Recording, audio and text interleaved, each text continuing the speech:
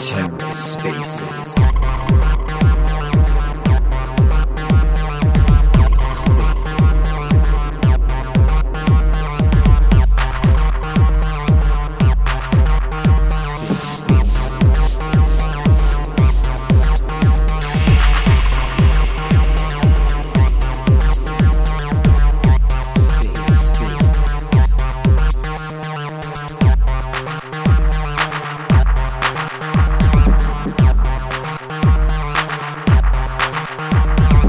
Hello and welcome to The Ether. Today is Wednesday, August 24th, 2022.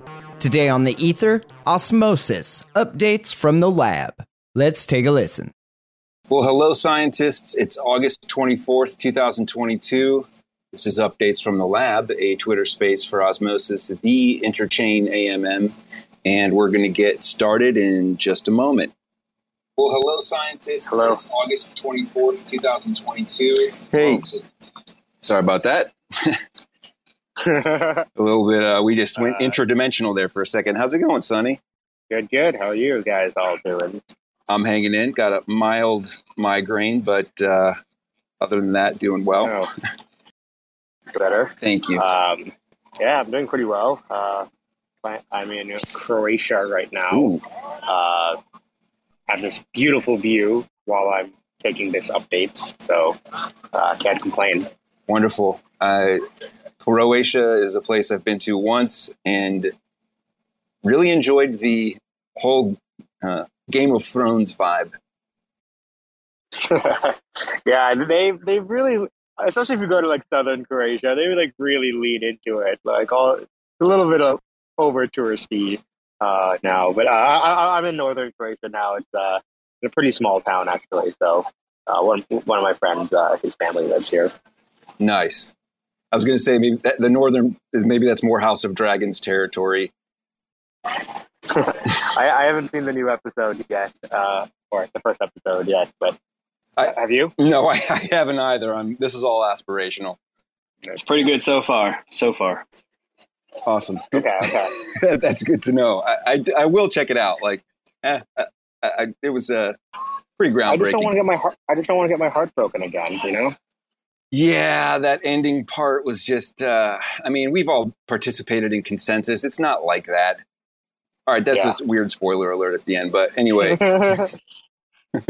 well, happy to hear that you're in a nice, picturesque vacation spot. And seems like there's been quite a bit of stuff bubbling up and happening. I did want to just quickly mention that on August 26th, this Friday, there's an Osmosis Support Lab Town Hall scheduled for 10 a.m. Eastern Time, 2 p.m. UTC in the Osmosis Discord. So if anyone is curious and hearing about what they've been doing, their upcoming funding proposal, and if you have questions, ideas, or feedback, please tune into that on Friday. Cool. Yeah, that sounds great. Seems to have been a discussion, invigorating discussion about it on Twitter, so it would be good to have like a nice synchronous discussion about it as well. Yes, absolutely. I think it's good that, even before the town hall, that people are jumping in, asking questions. It helps to kind of get the motor running. Yeah, definitely. Cool. So, I don't know, what are some of the exciting things that you've been following in Osmosis land? Well, okay, so this is a question that's left that's came up last week, I think, and or whatever, it was on off week, and the guy said, "I'm excited for Osmosis Spaces today. Would love for Sonny." This isn't exactly Osmosis land, so maybe we can hold on to this later, but it's a bigger question about, I would love for Sonny to share his thoughts on the merge, specifically moving to proof of stake, where large US validators like Coinbase would censor transactions at a block producing validation level. I feel like this is a big moment for the space. Maybe a UASF, user activated soft fork. That's not a direct Osmosis thing, but that was something someone asked about. Yeah, it's been an interesting topic. I'm sure everyone has heard a little about the Tornado Cash being U.S. added to the U.S. sanctions list. But definitely a groundbreaking precedent in just like cryptocurrencies, where or just like sanctions law, where I think it's the first time that not a user or not an individual or entity was added to the sanctions list, but like a piece of code was added to the sanctions list, which is kind of definitely very precedent setting. And I'm sure there's a lot of unclarity in general around it. But yeah, but that obviously has like triggered this question about like, hey, are validators in proof of stake, and it's not really just a proof of stake thing, right? It's also a miner. I think some mining pools even on Ethereum right now like don't process transactions that originate from any address on the sanctions list. And I think there's a question of like how far are validators gonna take it? Are they if a validator refuses to create a transaction, are they going to refuse to propose blocks with transactions with sanctioned addresses? Are they going to refuse to vote yes on blocks with like transactions from sanctioned addresses? Are they going to like refuse to stop processing the chain with from addresses that have like sanctioned from sanctioned addresses? I don't know. I guess it's like a big question. I think that, I do think there's a little bit of an overreaction from a lot of the crypto space right now, where like,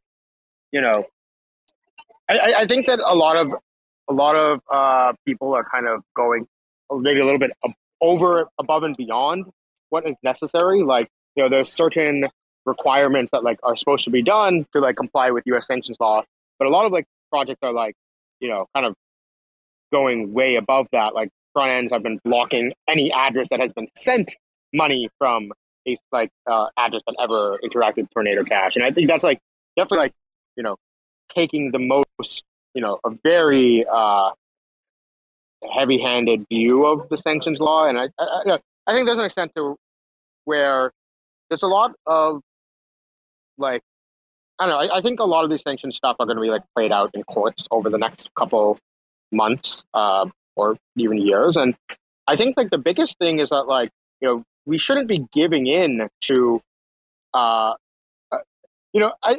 think for the government who wants to like build in censorship systems in blockchains, right? Like the worst thing we could be doing is like having like these things like be like rejected in courts, but then like, all of the crypto spaces ended up bending over backwards to like comply above and beyond anyways. And it's like, that kind of gets rid of the whole point of these like censorship resistant systems. So, I think that I don't know. I think that even in Ethereum, we're not going to see like mass scale censorship, and users are just going to delegate away from the validators who like start to do censorship.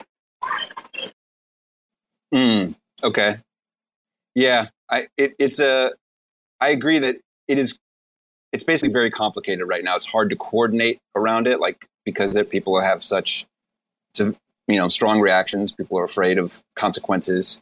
But like you said, that sort of, there was a discussion about this on Reddit, and I actually appreciate it, even though it got a little bit petty. But like, there's a granular aspect to this, and the really broad stuff of, like you said, anyone who's received a dime from an address that used Tornado Cash being roped in just seems so broad. I don't know. That just seems like somebody who's like, they don't have the time or bandwidth to actually do anything discriminating or discerning about, actual criminal actors and stuff. And that just it seems lazy. I would say it's like an extraordinarily lazy kind of binary, like you're guilty or not move. Definitely. Yeah, it seems like, it's a very lazy approach of like, we're not going to figure out how to like effectively like comply while keeping like a lot of the purpose of what we're doing. And so we're just gonna like, it seems like a very lazy sort of reaction to the situation. I mean, as to like what they should do, I don't know. I don't know how they could, if anything could be done to make it more like yeah, like you said, accurate or something. I don't know, but like if that something could be figured out to avoid this kind of broad brush approach, I think it would definitely be better. So, I mean, we've been chatting a lot with the Void team recently about, obviously, this is top of mind for them as well, especially when you have situations where developers are getting arrested. They're also a little bit trying to figure out what their next steps are and how to go about this. And, we've been floating around a couple of ideas of like, in general, I think that, like, if you think about it, the reason this, like, Tornado Cash has gone after so hard was like North Korea basically laundered $1 billion through it, and that's what got, like, the government upset. And that, how can we build systems to, like, encourage proper use of the privacy features while still keeping these things like preventing like nefarious uses of them, right? And like, so we've been like discussing with the team like different mechanisms of going about it. Like, one thing that we were thinking of was like, hey, is there technically a way for like governance to de-anonymize certain transactions? So like, let's say you have like, I imagine that, look, if there was $1 billion hack on Osmosis and the hacker like put it through Void, there maybe would be governance might want to choose to like be able to de-anonymize those transactions, right? And like, I think obviously the standard of like what should be Hello? Oh, hello? You I think you broke up for 1 second, like when you were saying how we should determine what should be de-anonymized. Yeah, so I mean, I think it'll be up to governance, and like they can like sort of make those, there'll have to be a process to figure out like what the bar will be. But I think that's like, I think that's one thing that could potentially help solve it. The other is like, just restrict. Oh, we lost you again. You said the other thing is restrict. All right, we got to return to this because I really want to hear what this answer is. But can anyone else? Hey, Sonny, you cut out when you said the other thing would be to restrict, and then it cut out. Oh, sorry. My sister keeps calling me. I think that's why it keeps cutting out. That's understandable. Okay. So what I was saying was, governance will have to decide what that bar is. Another option for how to go about it is, what is the purpose of the privacy on Osmosis?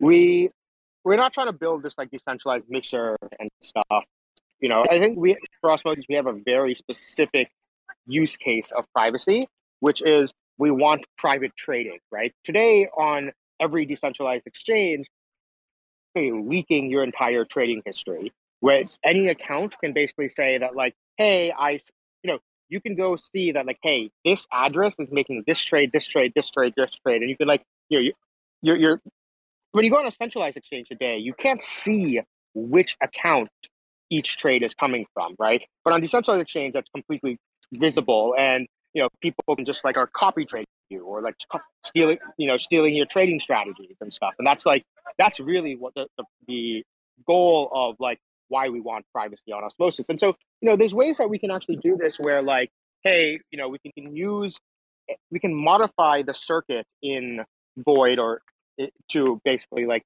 hey, instead of being like, maybe you can't do transfers in the through Void, but you can use it as a private trading account. You can do trades privately, but then you have to withdraw back to the same account that originally deposited the money into Void. So that way, it can't actually be used for transfers. It can only be used for private trading.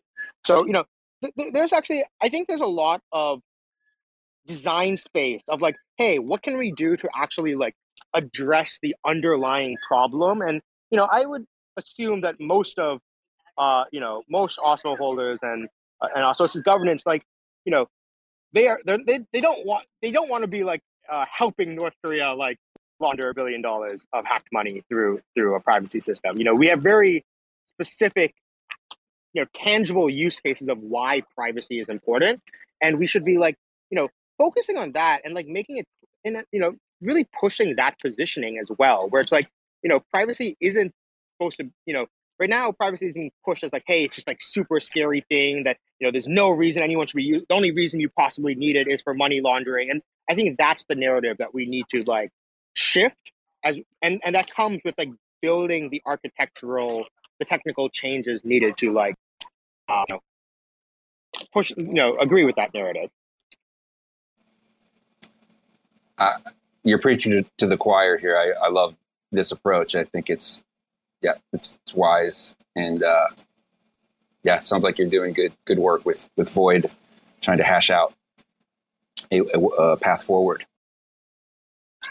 Yeah, I think the Void team has been, very, they're very much on the same page where like, they understand why privacy is important and why we're doing this, and then making sure we can ship the product that's actually useful to users. And if it's a question of like not having this like sort of middle ground of like privacy versus like nothing at all, I think it makes sense to do ship whatever we can safely. It's a tight rope to kind of balance on what you're talking about. On the one hand, we want to preserve users' privacy for very good reasons, but on the other hand, we want to prevent like actual bad actors from stealing money from legitimate users. There's something to be said about the Google mantra of don't do evil, but the reason the whole narrative has shifted around this whole narrative is about money laundering through it's initiated by the Ethereum merge, right? Like this wasn't really such a big topic of conversation when ETH was on proof of work. So right. So the Google motto of "Don't do evil" is kind of I know we need to.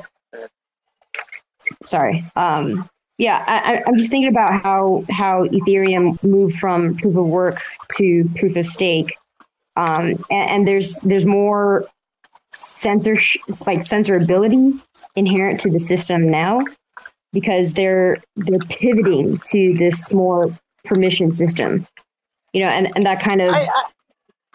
I'm not sure. I don't know. I don't actually agree. I feel like there's the conflating this with the merge seems like people just took two events that seem to be happening in the same time frame and like trying to conflate them or like link them together in some way.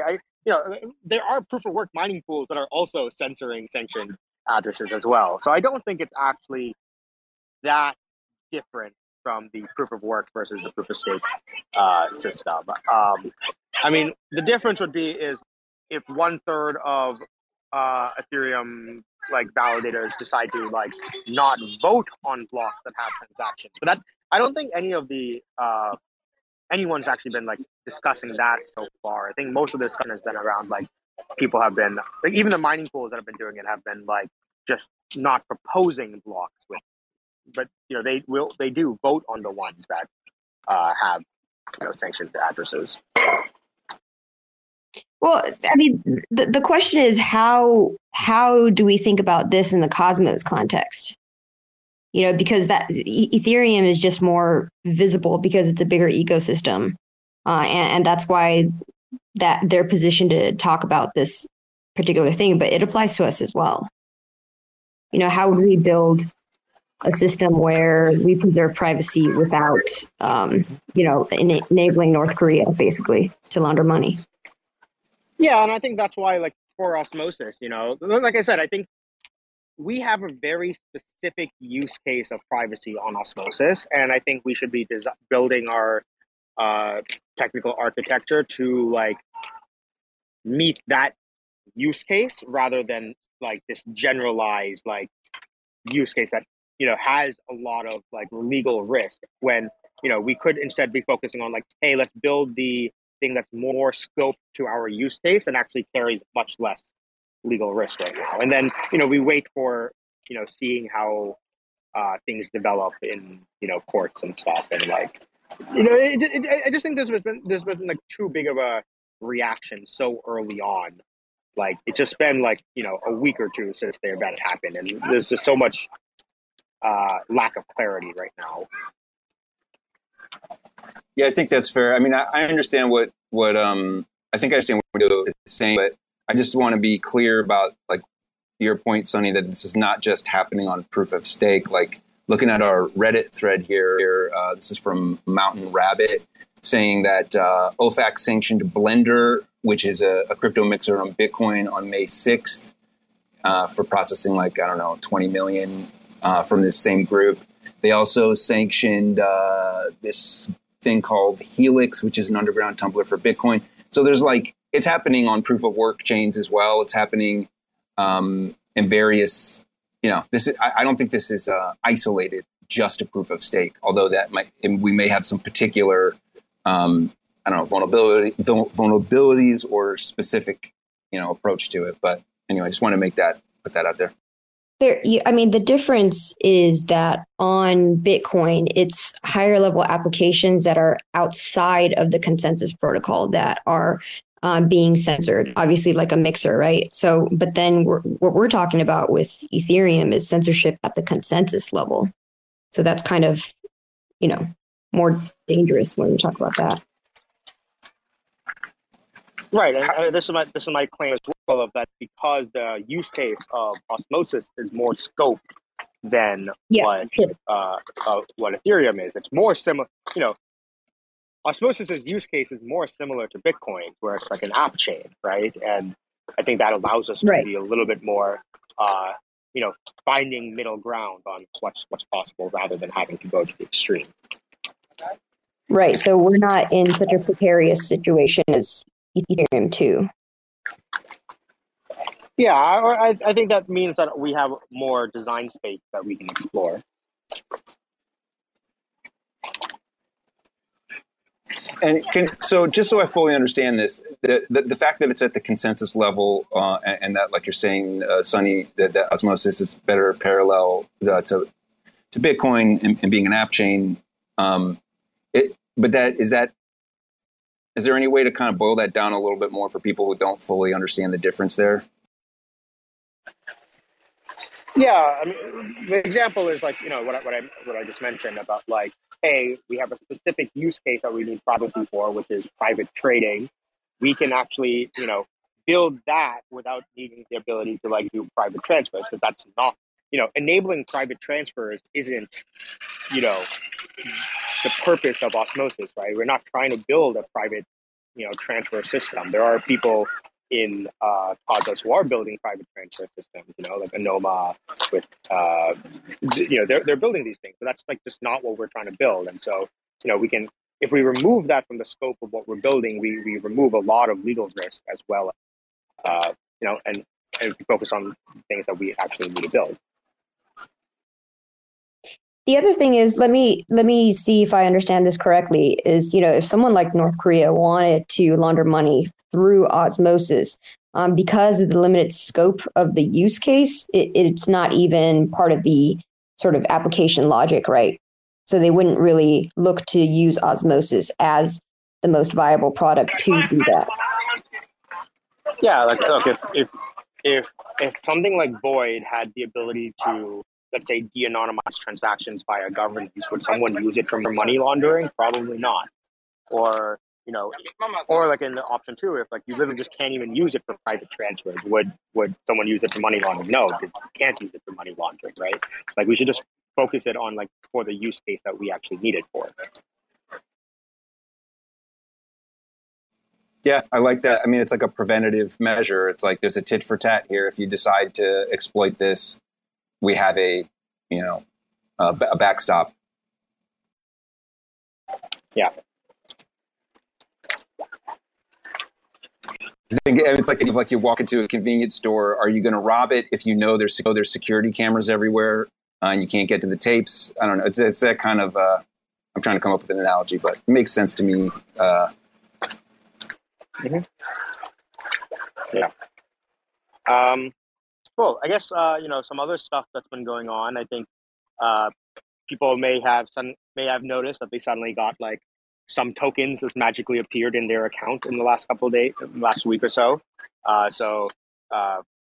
It's been a long time coming, but the rec drop distribution process has finally, started. And so basically, I think on the Telegram and a couple other spots, there's been we've shared the data of like how much each address is going to get from the rec drop. And it's based off of like, which pools you were LPing in at the time and, how much was actually taken from each pool. So we've actually now have distributed the token, everyone's rec drop amounts for every token except Osmo, Atom, UST, and Lunacy. Basically, we're working on acquiring the assets needed to distribute the Atom and Osmo, but all the other assets have been distributed. And then the UST and Lunacy, they have, given that they're not, we could go ahead and acquire these assets from the pool, and then distribute them.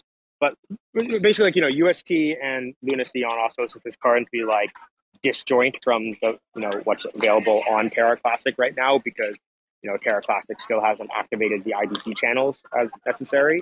And so what we're going to do is, instead of that, we're going to distribute the Osmo equivalent of the UST and Lunacy instead. So, I think that will be better for everyone. I assume the rec drop recipients would also prefer to just receive more Osmo rather than useless Lunacy and USDC tokens. So, the rest of the rec drop with the Osmo and Atom should be coming in the next few days. Just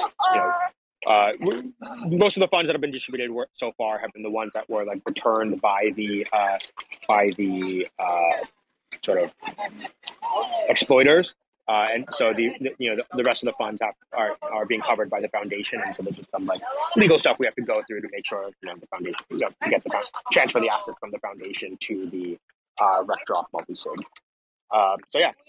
Expect those to be coming very soon as well. And then I guess one other thing is we did set a cap on any address that is receiving less than 50 cents worth of rec drop. We've actually just excluded those from the rec drop for now, just because otherwise it would just be getting a lot of transactions on the chain for, if people really feel very strongly that they really want their 50 cents worth of rec drop, we can figure out how to do that. But unless there's been a lot of demand for that, I think it'll just save a lot of time and less spam of the blockchain to not distribute those. That sounds fair. That reminds me, there was another question that from the community on this, kind of related to this Luna thing, so I'm just going to throw it out there. They said, now there's another Terra Rebels team who is trying to keep alive the old chain. Staking and burning should start in 3 days from now. Can you please inform about it and see if Osmosis team can contact them and collaborate to reopen IBC? So, I've had a couple of Telegram back and forth with some folks from that project. I've shared with them the sort of, steps that would be needed to reactivate it. And they sort of said that, they'll get back to us on figuring out where it is on their priorities as well. So, if people want to go, consider, strongly encouraging them and asking them to, prioritize opening these IBC channels, please do that. We're happy to provide the technical support for it and like help on like what needs to be done. But our team just doesn't have the capacity to like coordinate it and like do all the work for it. So, it really will be up to the, So, if you have contact with them or you're part of their community, please encourage them to help open these channels again. Okay, thank you. Ball is in their court. Bug them. Yeah, we've shared with them like the sort of code changes that we made on the Osmosis side, and they just have to sort of replicate those changes on the Terra Classic chain to do it as well. Sweet. We do have the ecosystem grants here today with a few grantees. Are there any more updates that you wanted to highlight, Sunny, before we talk to them? I guess one other thing was people maybe have saw that like the front page of Osmosis website has had a slight redesign to it right now. So you can the swap widget, it kind of has become had a little design refresh, as well as we fixed the slippage, as we talked about a couple of weeks ago, and the swap widget it takes up a little bit less space on the front page to make space for new stuff to be added to the front page pretty soon. I'm sure people can probably guess what kind of things are going to go there. But yeah, so we were definitely trying to make the front page of Osmosis a lot more powerful. So they're looking forward to that as well. Yeah, I love that development that y'all did with the front end team and everybody. It's very elegant UX. I know I'm just blowing smoke here, but I posted a clip about, I think, from that episode where you mentioned it, and I hadn't realized that it was already in place. But yeah, if you guys look at the swap widget now, like, I don't know, to me that the really, really amazing UX and UI design it's so good you don't even notice it. But well played. Thanks. Hey, Federico. Hey, everyone. Welcome. Good to How's it be going, here. Federico? Good to see you. So what's going on in the Osmosis grants program? Yeah, sure. So, yeah, today we published a retroactive blog post that goes into like what the OGP has funded since inception, which was a little over 3 months ago. And like we break down funding by batch, category, contributors, and all this fun stuff. And we also highlight some of the projects we'd like to fund over the next few months, since a lot of the existing RFPs are being worked on already. So we use this post as an opportunity to come up with some new RFPs and highlight them for the community. Yeah, I'd encourage everyone to check it out. You can find it on our website under the blog section, as well as on our most recent Twitter thread, which summarizes the post.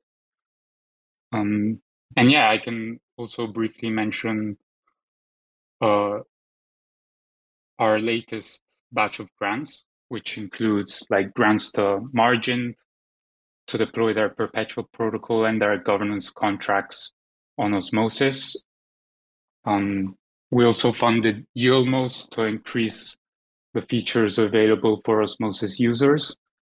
And another interesting one was Pine Street Labs, which is building support for Osmosis in their initial release of Wallet OS, which is basically a technical backend to extend wallet functionality for enterprises and custodians to attract more institutional investors to Osmosis. And yeah, I know we have some of our most recent grantees on here today, so yeah, it will be great to hear from them as well. Awesome. Is there any kind of hint you can get from the blog post about what you're looking for in the new RFPs? I mean, we can obviously just look at it, but if there was anything that you wanted to share about that.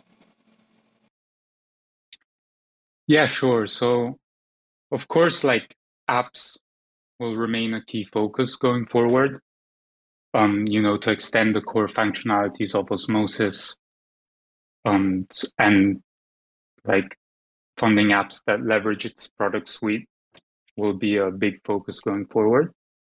And yeah, infrastructure, definitely another one, particularly like making Osmosis more composable by creating additional avenues for other chains or zones to integrate with the AMM will be great for Osmosis as well. And then, yeah, there's a bunch of tooling that could be built as more and more DAOs deploy on Osmosis. Like, it's important to make sure they can keep operating effectively and efficiently and securely.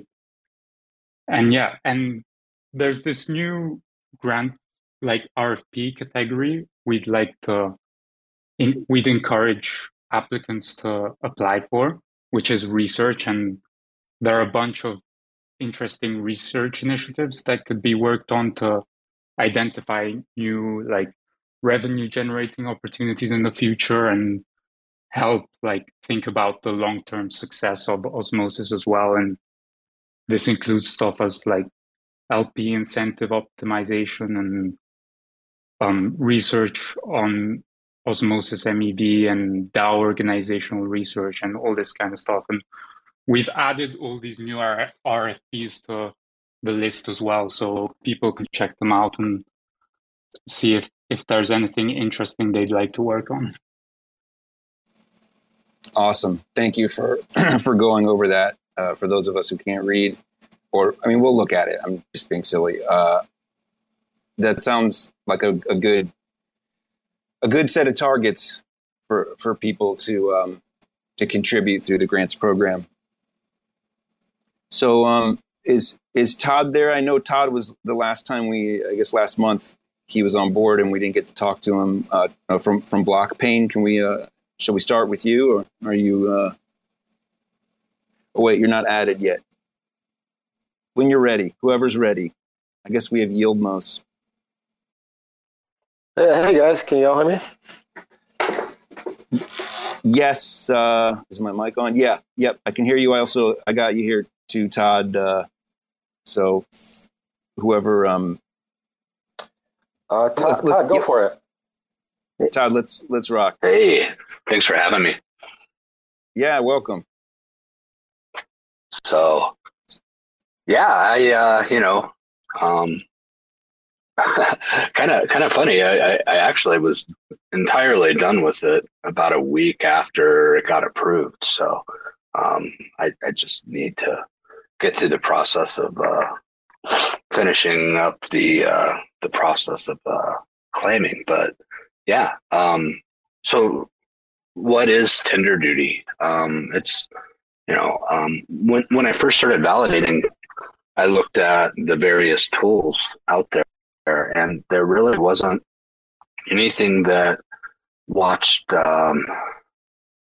for missed blocks per se, like traditional monitoring tools. So, that was TenderDuty V1, and it was really super basic. It just subscribed to the WebSocket and looked at each block, and if it didn't see the signature from the validator, it would send a message through PagerDuty. And so what we were able to do on this grant is extend that out and actually, add a whole bunch of functionality, like, watching node health. Is my node syncing? Put a dashboard on it, and use Discord or Telegram. So yeah, I mean, it's just a whole ton of features that we were able to add to it. And I think, it's I've read a lot of little utilities and tools, and TenderDuty's always been like the one thing that I'm kind of known for in the Cosmos space. It's funny because originally it was like 200 lines of code, but it's expanded quite a ways from there. Awesome. I'm glad that the grant allowed you to beef it up. Yeah, and there's more stuff going on right now.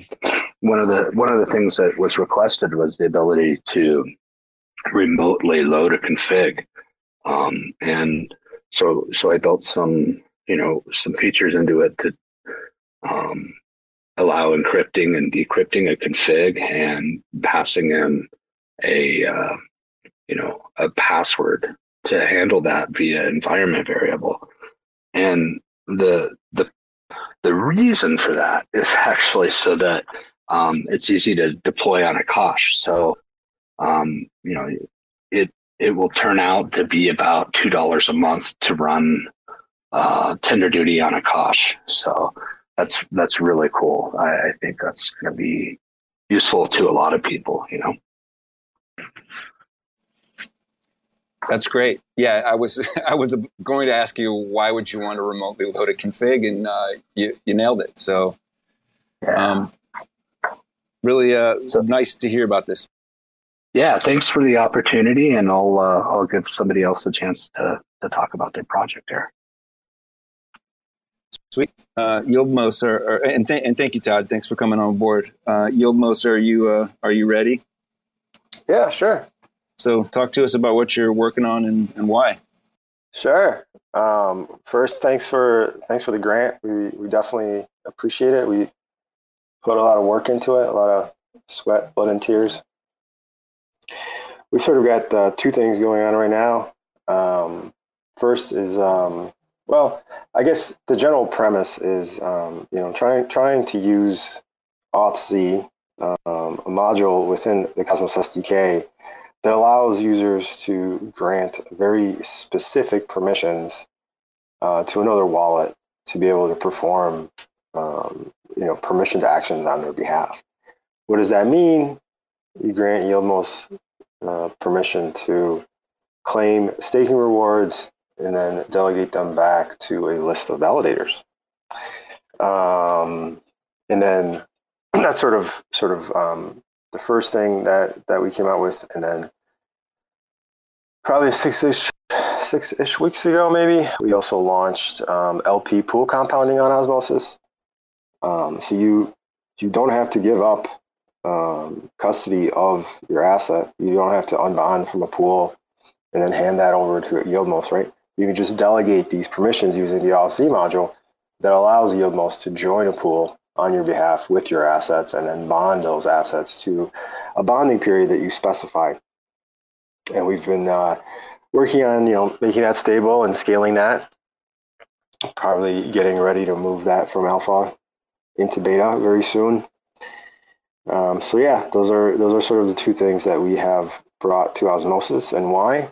Well, we started Yieldmos before all this happened, but we all saw what happened to Celsius and Voyager and A3C and those other custodial services that take your money, promise you a yield, and then they might or might not pay out.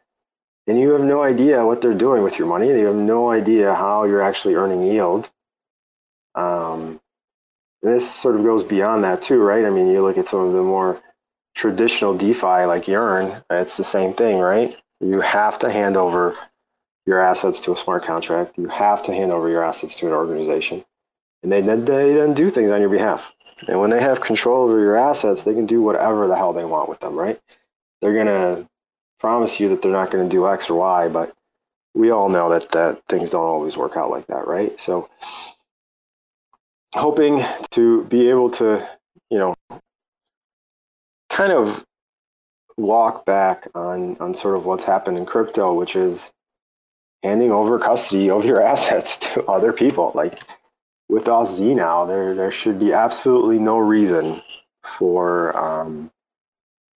that type of thing, right? Because we should be able to create a system where you can delegate permissions to another organization, to another person, and they're able to do those very specific things, right? And I think we're all might think that this is sort of a foreign concept, because we're all used to giving up our custody to another thing, right? But when you think about, let's say, a Google document, right? When you create the Google document, you can give someone 3 different permissions, right? Owner, editor, or viewer. And depending on what permission they have, depends on what actions they can take with that document. And you can sort of extrapolate this to like all aspects of life, right? Keys, prohibit access in buildings, passcodes, parental controls on TVs and tablets. It's all over the place. It's time to bring it to crypto. Dude, I have this in my household based on how ice cream is divided between me and my wife. Tell me more. Oh, no, it's just that, like, if you're going to eat a pint of ice cream, you have to leave half for the other person unless they... What I'm saying is that there's people draw boundaries, like, not everything has to be a clear, like, it's yours or mine. Like, you can... I was being a little bit facetious, but I agree, 100% agree with you that this is not a weird foreign concept, you know. Thanks. No, I'm glad to hear that. Yeah, and I like it. I had one question about the first part when you were talking about the with YieldMost. You said something about how you don't have to unbond the LP pool first. This is just like a practical thing. Like, do you have to? Because then when you described it, it sounds like you do have to delegate the permissions, and then YieldMost you creates the LP. It's not like you can take it if you have an LP position now and hand it. Absolutely, no, that's exactly what you're doing. You're handing over you're handing over the management of your current LP position over to YieldMost through the delegation of those specific permissions. Oh, awesome. Okay, that's great. Yeah, that makes it super easy. It's really good UX, user experience, so that like people can just start doing it whenever they want to. Mm-hmm. Absolutely, and you can turn it off too at whenever you want. There's no commitment. There's no fees being charged right now. It's a completely free service. In exchange, we ask for feedback. We want your feedback, and we want your ideas. We want people to come and present us with this cool yield opportunity that involves 17 different steps. Like I want people to come and talk to me about things like that. Awesome. Yeah, and is this functional now? Yeah. Great. So have at it, folks. In alpha.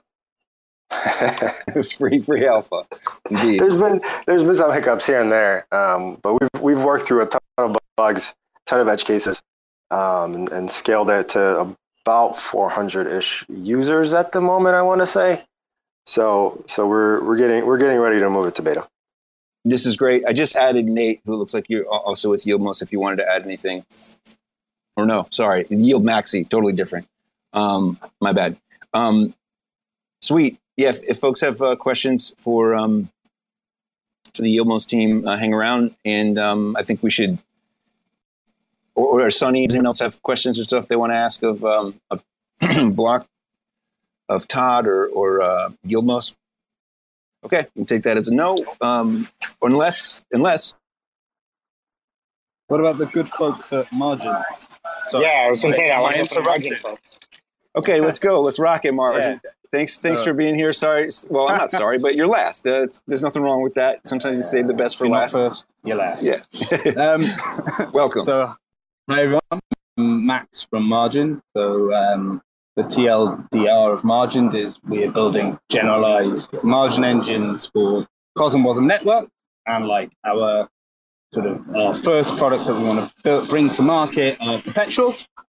So I would assume most people know what perpetuals are, but they're non-expiring derivative contracts for crypto assets. So I guess on the centralized exchanges, you can probably find some non-crypto assets as well. But obviously, we're proper crypto heads, so we think that they should be on-chain and decentralized perpetuals and to do. And our grant from Osmosis is around helping us bring our governance contracts more quickly to mainnet. And so that's what we've been doing.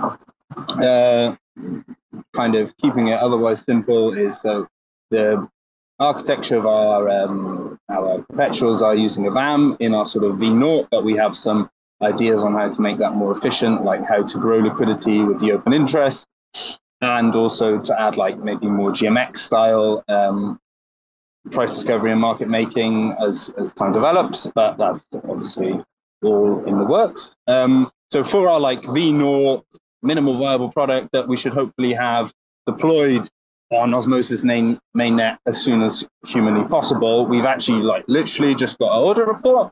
So things are ticking over quickly and quite happy with kind of that. So it's not completely fudged, for want of a better word, and like, but you can tell they really looked into it. That's always nice. And yeah, we've also got like a testnet live. It's actually on Juno's testnet, and you head over to our website, you can go and play with it. But someone did actually build a massive position and use all the liquidity yesterday, and it may have actually been me. So don't be surprised when the candlesticks are quite extreme. So yeah. not really sure what else people would like to know. I mean, I guess perpetuals are quite a known concept, but yeah, happy to answer any very deep technical questions. I have a question about what we have an interest in perpetual. I was just curious, how are you going to decide on which tokens you're going to support?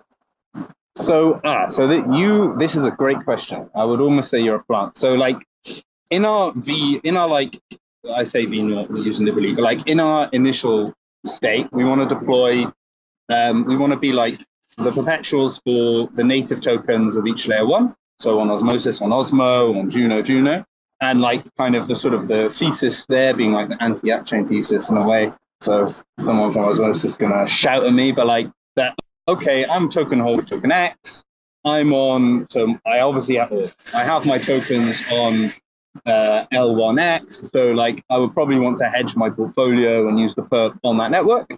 Maybe that's true, maybe that's not true. But then like kind of come into your question more directly, what like other things would we list is like we get through our governance, to be honest. So yeah, like through our governance, and you know, it's a like kind of what the community want to us, you know, to a certain degree. Obviously, like you're not going to list every single token, but like the in inverted commas blue chip Cosmos tokens, like that's like hopefully they'll be listed on Osmosis. And like the other thing to say there is like, so on an L1, you like we've already got cross margining for your margin account. So like if you have perpetuals positions on an L1 for multiple tokens, like you'll already be cross-margined. Then I thought the question you were going to ask, and like quite a lot of people have been asking us about, is like staked assets. Like that's, if someone's got bright ideas of how to do that, like we'd really be willing to listen to us, ideate, for want of another adjective, because people seem to really like it. I mean, from my perspective, there's a bit of like a pricing problem maybe, but anyway, that's maybe something to discuss, not like off the top of my head on the Twitter space. There's a hand. Thank you. Hey, sorry. Hey, what's up, Nate? Welcome. What do you got? Thanks, Kevin. Appreciate the time. Long time power user of Osmosis and all these apps. It's a pleasure to hear from them. I'm curious if the both teams that just spoke, so Margin and Yieldmos, could potentially collaborate to create vaults where you can combine positions in LP pools with positions in perpetuals or options. I've seen it done on other chains like this, where you can create sort of a delta neutral-esque position to create these yield opportunities. So I'm just curious if you guys are thinking about that or how you think about it. Have you read my mind? Have you hacked my computer? What is going on here? No, I'm just yield maxi, man. Yes, that is what our interest is in perpetuals, is exactly that. Yeah, so that's what I do manually. I do that manually with my own portfolio. And so I've always wanted to build something or do something in the space on Cosmos, so we can connect on that later. But I just think it's super interesting to be able to offer a vaulted strategies that are, you know, it's like democratizing access to these delta neutral strategies that only like market makers do with high amounts of capital, giving that access to, you know, call it retail or crypto native retail rather. So, great question. I mean, from our perspective, like we hope people do that with Margin, but obviously, like you know, given bandwidth, like it's not something we've been like really like focusing our attention on. But like, yeah, one of the people from Secret Network actually keeps mentioning this to me, and yeah, like hope like if you want to do some like further discussion later, like totes up for that. We've done quite a bit of research into this, and at the moment with how auth IBC transfers work, or rather the granting of the permission, it's kind of a dangerous permission to give out. So we haven't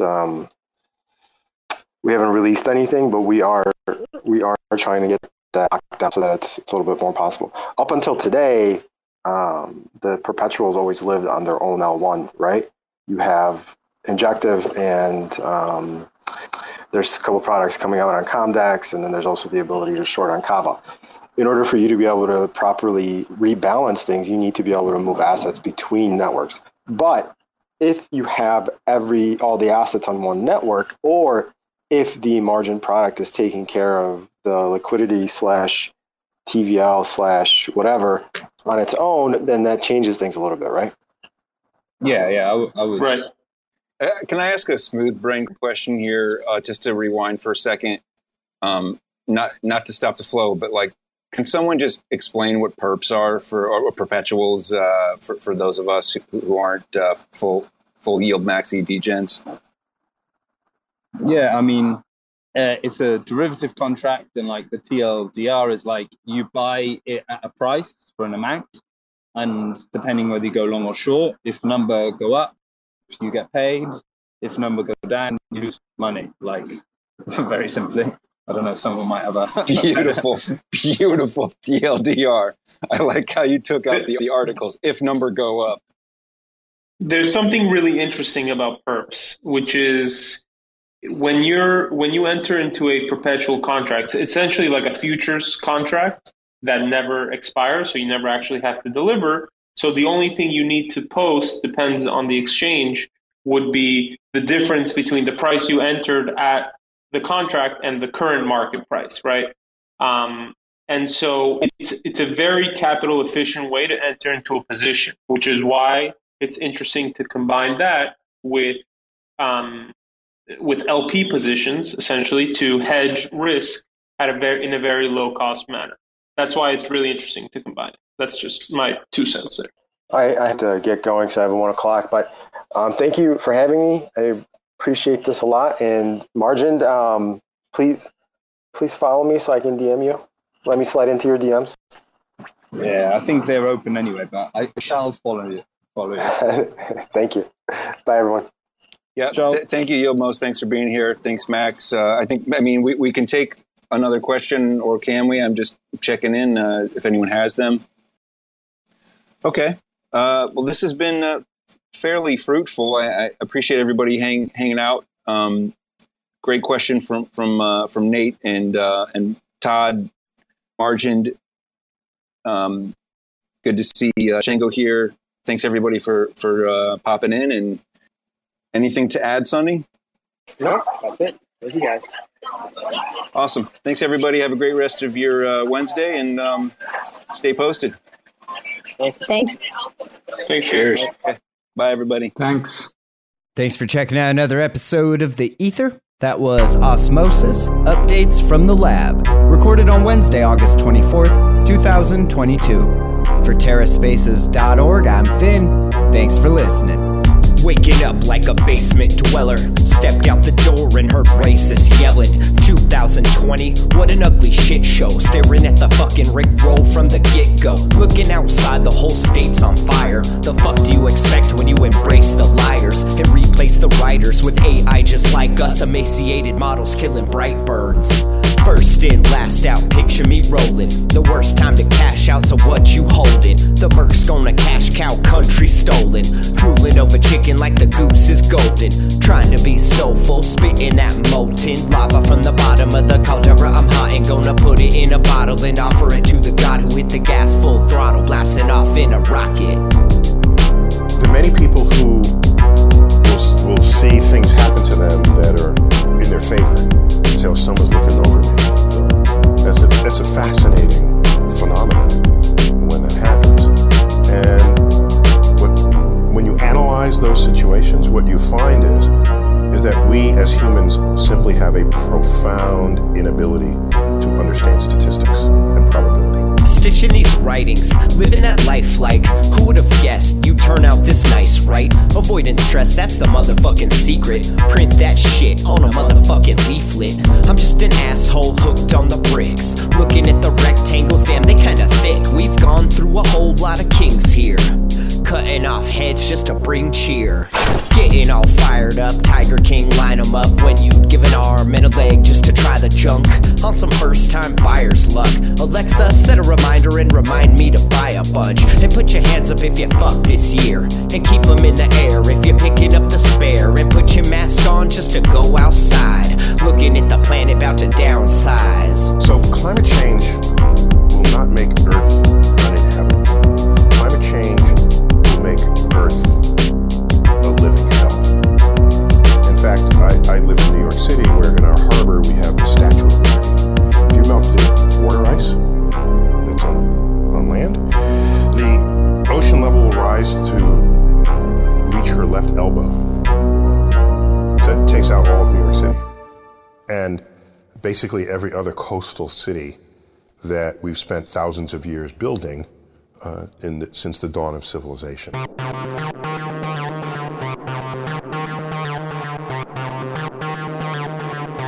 TerraSpaces.